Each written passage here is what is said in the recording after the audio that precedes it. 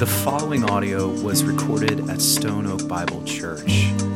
For more information about our church or for more resources, visit us at stoneoakbible.com. Let's pray.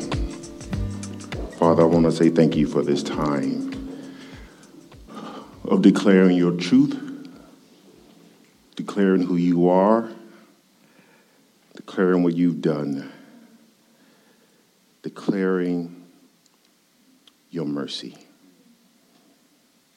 showing the greatness of your Son and the wickedness of our hearts to change us from within by the power of your Holy Spirit. Use me, God, to glorify your Son.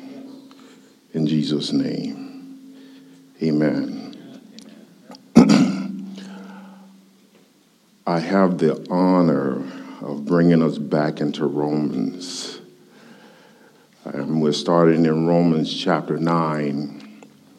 Justin left off at verse 8, but I'm going to read verse 8 to verse 18. And in God's sovereignty,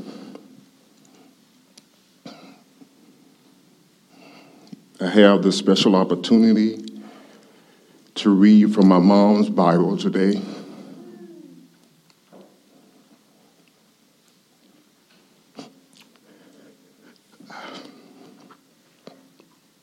Forgive me. This woman prayed for me,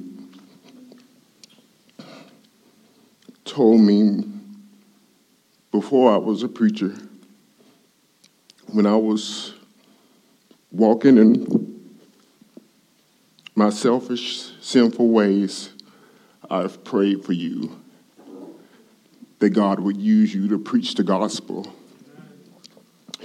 You're not allowed to live your life your own way. That doesn't make sense unless you understand this text. My mom prayed for me before I was born. Like Hannah, there is a 11-year gap between my niece sister, 16-year gap of my oldest sister. Only thing I can say is that God put a gap to force my mom to pray, my parents to pray. Then God answered.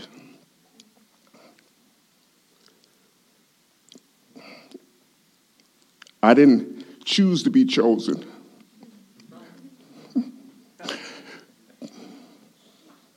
But I'm glad I am chosen. Amen. Let's read the text.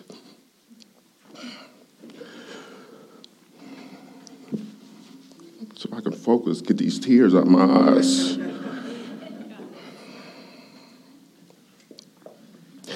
That those who are children of God are of the flesh, these are not children of God, but the children of the promise, accounted as the seed.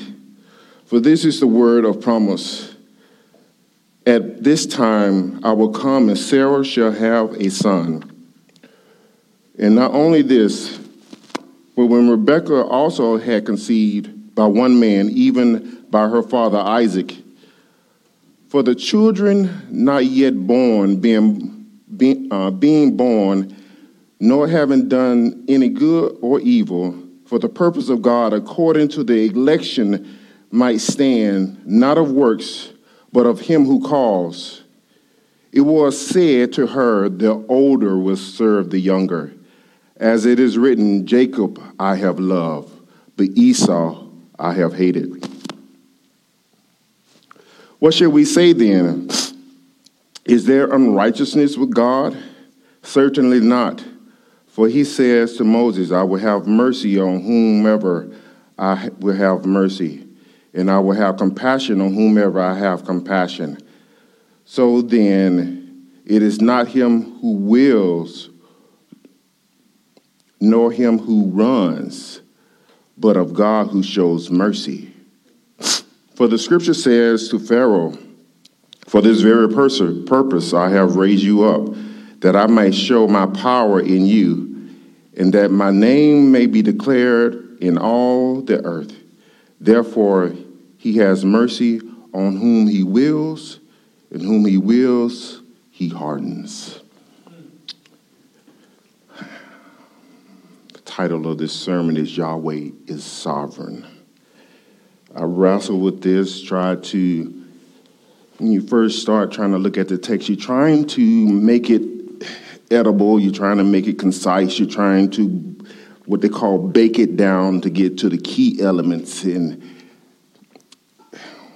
usually you try to use a hook to try to grab the audience attention, to grab them into the sermon so that they will pay attention to what you're saying because it is relevant to their lives. Most times we come to church just to come to church out of tradition, and we don't believe it's relevant to our lives. But it's hard to bring a hook about the sovereign God. And I was sitting there yesterday, and I had to just walk away from the sermon. I went to my PlayStation 2 and PlayStation 4 and started playing baseball. I was like, this is too much for me. I cannot get a hook about the sovereign God. And I am playing baseball. My wife comes in there all nice and polite. She's like, you're okay? I was like, I can't get a hook. Cannot get a hook. And I struggle with hooks as it is, right? For me, my personality is, you need this, listen to it, get it, and do it. That's me. That's my personality. Okay? But as a preacher, you have to plead with people because not everyone's personality is like yours. You have to say, pretty please, will you hear what God has to say for your life? Will you accept Jesus Christ as your Lord and Savior? If you don't, hell will be your home. And we try to say it as nice as we possibly can. It is not palpable to preach the gospel. It is not convenient for the preacher. We don't like telling you the bad news. If it was all good news, we would just tell it to you. Like Justin said 2 weeks ago, I wish I could preach universalism, but the Bible does not preach universalism. Now we're getting to a harder text where the Bible says God has mercy on whom he has mercy, and whom he wills, he hardens. And when we was talking about this on Tuesday, we was like, oh, my goodness, this is going to come over like a box of rocks. And Justin was like, I'm glad I'm not preaching it. I was like, thanks, Justin. Thanks. But let's get into Romans 9. And let's come back to where Justin dropped off. He dropped off saying that unto Israel have been given the adoption of sons. Unto Israel has been given the glory. Unto Israel have been given the promises. Unto Israel have been given the covenants. Unto Israel have been given the glory of God. Unto Israel have been given the law. But they missed it. They missed it because they didn't let the word of God penetrate their heart. They didn't let the word of God take root in their lives and transform them from within, not for them to fix themselves, but for them to cry out, God, have mercy on me. What you say is true, but I cannot accomplish it. Will you, just like he redeemed them out of Egypt, and we're going to hit that point, will you do in me what the law requires? Because I can't do it. Everyone wants to talk about how good we are, how moral we are, and I be honest with you, the world has a universal aspect on life. Even when a person dies, they say R-I-H. On every person that passed away, I grieve for the person that passed away, but everyone is not getting a R-I-H. You know what R-I-H means? Rest in heaven. That's not the Bible. That's not biblical.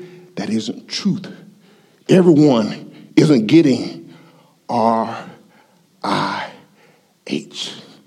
The truth is, in Calvinists, those who are staunch Calvinist people right now, you like, preach this sermon, preach this sermon, preach this sermon, preach this sermon. But I got some news for some Calvinists. I'm going to hit you with some Armenian too, because it is in the Bible. So I'm going to make you smile, but I'm going to make you cry by the end of this sermon too, hopefully. Because the Bible says, whosoever wills, let him come. The Bible does not give us the leeway to disobedient to the call of the gospel, to preach the gospel. We must always remember Yahweh is sovereign. What does that mean, Herbert?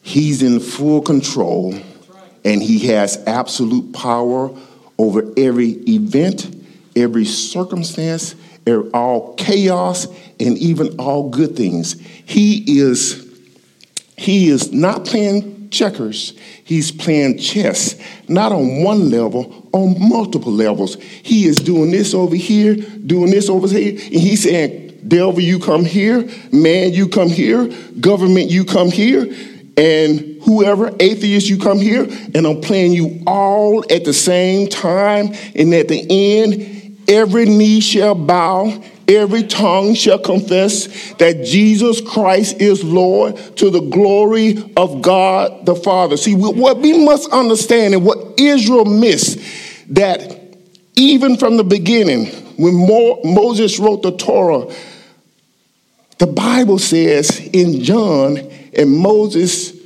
let them know of the hope because of Genesis 22, when God told Abraham, take your only son, your only begotten son, whom you love. That wasn't Abraham's only son. That wasn't his unique son. His only son. Ishmael was his first son. But Isaac was his unique son. It was his son of promise. It was a son that God gave him. Everything that God blesses, God first got to put his hand of approval on it. See, if you're honest with yourself, we do not like people with power. Like the saying by Sir John DeBerg, the action, power corrupts. Finish it for me. Absolute power corrupts. And that's how we see God. Definitely how all atheists see God. But God is holy. God is pure. God's intentions are always good. And God is not learning who we are. There isn't anything about me that God needs to learn about me to know who I am. He has known me from my mother's womb. And check this out. He knew me in Christ before the foundation of the world, because it's in Christ we have been redeemed. It is in Christ we have been set free. It is in Christ you have been saved. So back to Abraham. Abraham was given a picture of what God would do and how God uniquely sent his only begotten son. For Jesus says in John chapter 8, Abraham delighted to see my day. And they said, you're not yet 50 years old. What do you mean Abraham delighted to see your day? And he says, before Abraham was, ego eimi, I am. He took the name from Exodus chapter 3, verse 14, and applied it to himself. For those of you who say that Jesus never declared himself to be God, stop it. Go to John chapter 8, verse 58, and you will see the truth of the word of God. See, what we must understand in our lives, because Christ in the heart of God was slain before the foundation of the world, God made the first move. God made the first move on your salvation. I know we like to say a lot of times, we found God. I found the Lord. No, you didn't. God's not lost. You didn't find him. He showed you mercy. He chose you, and he gave you the gospel to know him. You didn't find God. God found you. You were lost. You were the wayward sheep, and he brought you into his sheepfold. So Paul's heart for Israel is longing for them to see you miss God one time. Don't miss God now. You miss God when he came in according to prophecy, at the right time, riding on a donkey, according to prophecy. You miss Jesus declaring that he is the King of Kings and the Lord of Lords. Don't miss him now that he has been raised from the dead. He still has salvation for you, even though Israel has been set aside. God put partial blindness on Israel. Now God is working through this mystery called the church, where both Jew and Gentile are coming together, making one new man.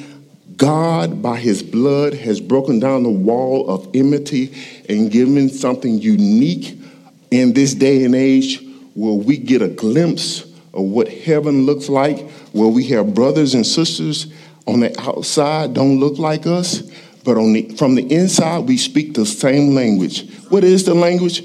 Jesus Christ is Lord, and he died on the cross for all of our sins. Same language, same declaration, and we have been saved by grace through faith, not of ourselves, but it is the work of God in us.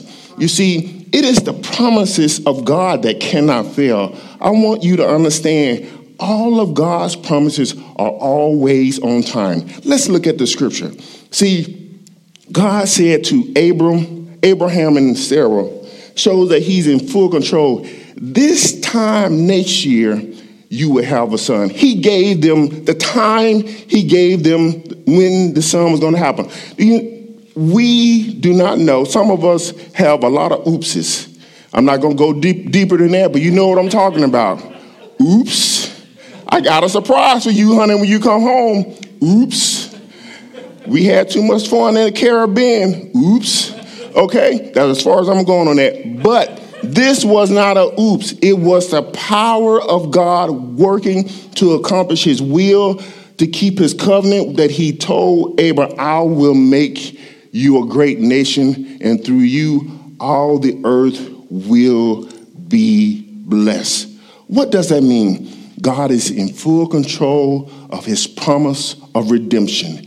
Even when it comes down, and Paul is going to the next part of the text, even when it comes down to the birth of twins, God says, I have chosen before they were born. The text says before they even done good or evil, which means they didn't do anything to merit God's favor. Jacob didn't do anything to become the firstborn, the progenitor, the heir of the kingdom, have the firstborn rights, have the seat of preeminence to rule the family. Jacob didn't deserve that. If you look at Jacob's life, Jacob was a rascal. He lied, he tricked, he stole, he maneuvered, and he went to his uncle Laban, and his uncle Laban taught him, you were a liar on high school level. I'm a PhD in liar. So he met his match when he went to Padan Aram and met up with his uncle. But God chose Jacob. Even when Isaac wanted to choose Esau. You see, because this lineage is God's means of redemption. So this promise wasn't Isaac's to give. It wasn't even Abraham's to give. Genesis chapter 15, God walked through the sacrifice all by himself.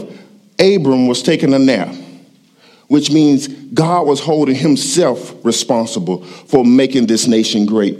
God himself was holding himself responsible for bringing them a redeemer. God is holding himself responsible for saving you. For some of us, that should give us rejoice right there. You're not saving yourself. God is saving you.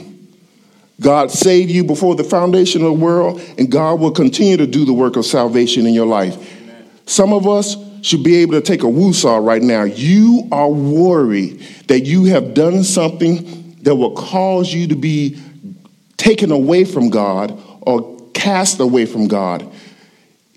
If God has chosen you, God has sealed you. And God will show you by his spirit. Just be still and wait. Stay in his scriptures. Get with your prayer team. Get with your community group and say, this is where I am. I need God to talk to me. I don't feel like right now. Let your feelings take a second base and let your faith take first place.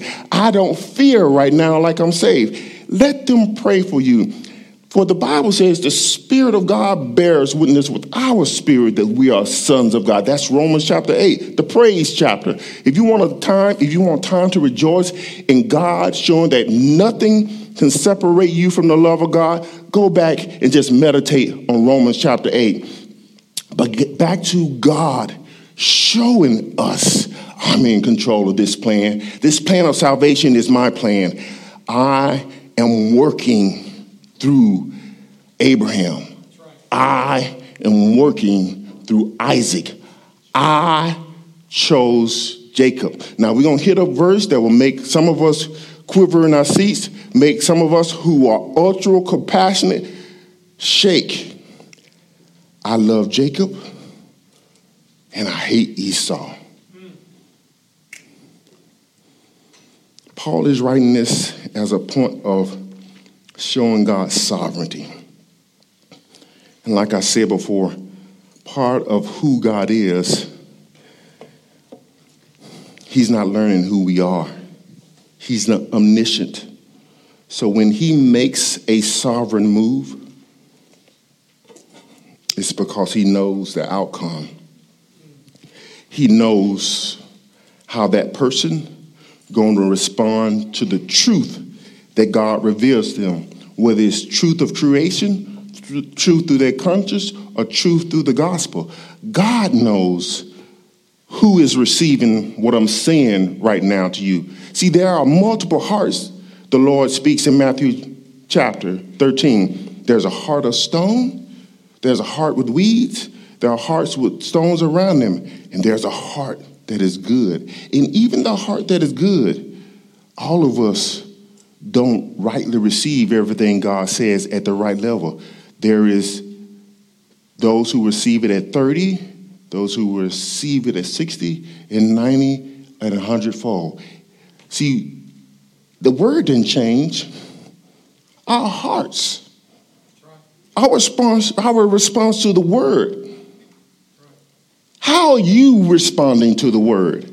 I know everyone in here, if I ask if you saved, you're going to pop up like popcorn. But how are you responding to the word of God? How are you allowing God's promises to take root in your life and transform your life? How are you stumbling over if God's timing, if he's missed his timing on his promises concerning your life? Some of you might be like, I thought I would have this by now. Was it God's promise or your plan? Because if it's God's promise, it's going to happen. If it's your plan, he doesn't have to approve that. He backs up his promises.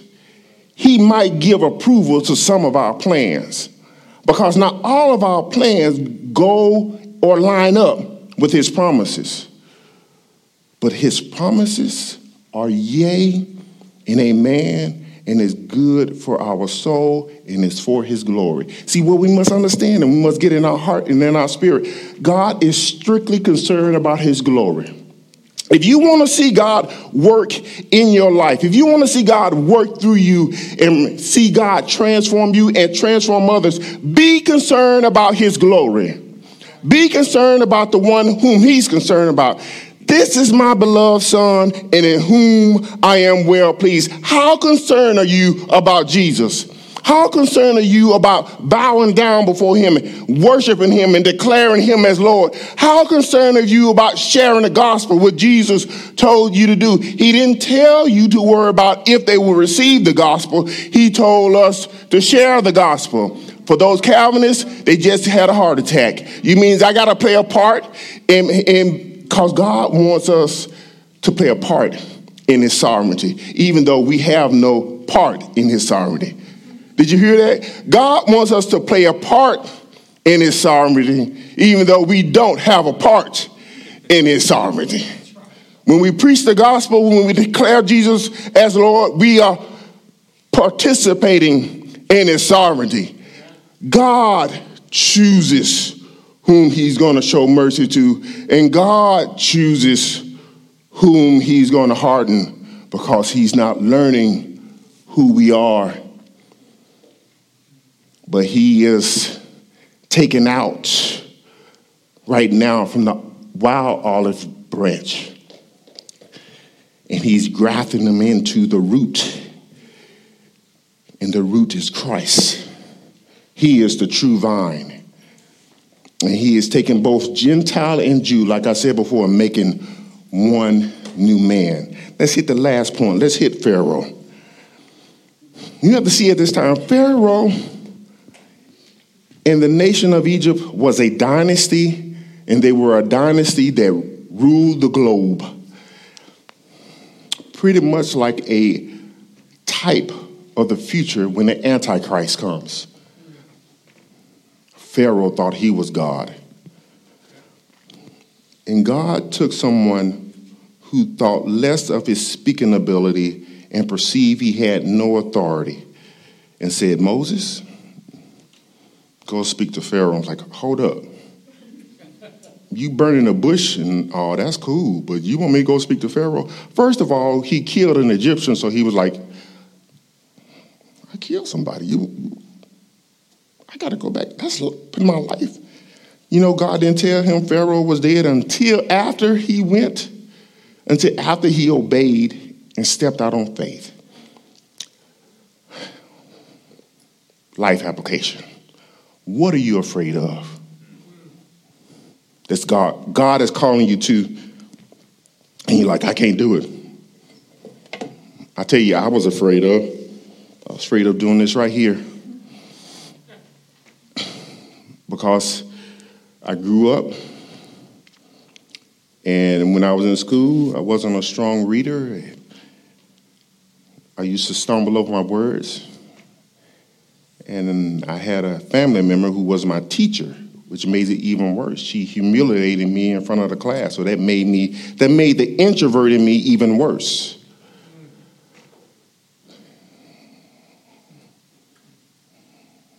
But I tell you, I get no greater joy than preaching the gospel. I get no greater joy than seeing a person come to Christ. I went on a mission trip to Zimbabwe, and they asked me to preach in front of the Zimbabwe Jews, which have been scattered, and to just regular Zimbabweans. And I preached every Sunday, every day. And when I came back, I was on such an emotional high. My wife's like, please don't tell me. We're not moving to Africa, are we? And I was like, come on, girl. We can do this. I've seen what God do to people's hearts. Come on, we can do this.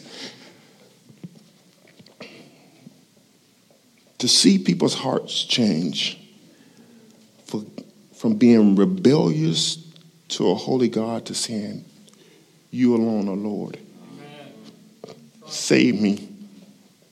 Thank you for your son, for dying on the cross for all my sins. I get no greater joy. Ask the other preachers. None of us like getting up here, but we get no greater joy than preaching the gospel. So what are you afraid of? Moses was afraid of facing Pharaoh and talking before the hierarchy and stumbling over his words. But if you read the text, even though God said, I will give you your brother Aaron, if you read the text, once Moses started moving, Moses is talking. Aaron is just doing work. Moses is declaring. So don't tell me what God can't do with anyone who will place their lives in the hands of the master. Are you willing to trust Jesus to use you to share the gospel? Don't worry about the outcome. Now, the Bible says God exalted Pharaoh for the purpose of getting glory. That means everyone's not going to be saved.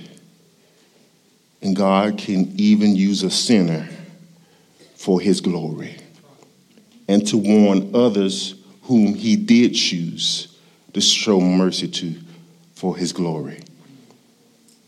See, what God did to Egypt made all the other nations fearful of Israel and the God of Israel.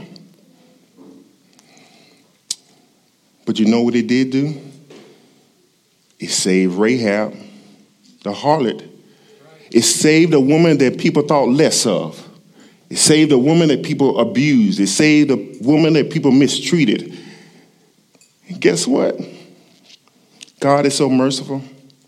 He didn't only save her, he put her in the lineage of Jesus' ancestry. That's the God I serve. See, I don't care what sin you've done. You don't know. I was a homosexual. I was a harlot. I was a prostitute. I was a drug addict. You don't know what I've done. Trust Jesus. He can make you brand new. Trust Jesus. He can give you new life. Trust Jesus. I'm about to close. There is a conductor. Every day he's calling out. Today is the day of salvation. Today is the day of salvation. Board the owner's train. Board the owner's train. The price in the ticket has been fully paid for. Today is the day of salvation. To whosoever will, let him come. Today is the day of salvation. Harden not your hearts. And for those who walk up scared and grab a ticket and go in the train, and they say they direct them to their cabin, they realize when they get to their cabin, the name is on the door of the cabin. How he know who I was? When they go in the cabin, they see clothes of righteousness that fit them perfectly. How he know my size?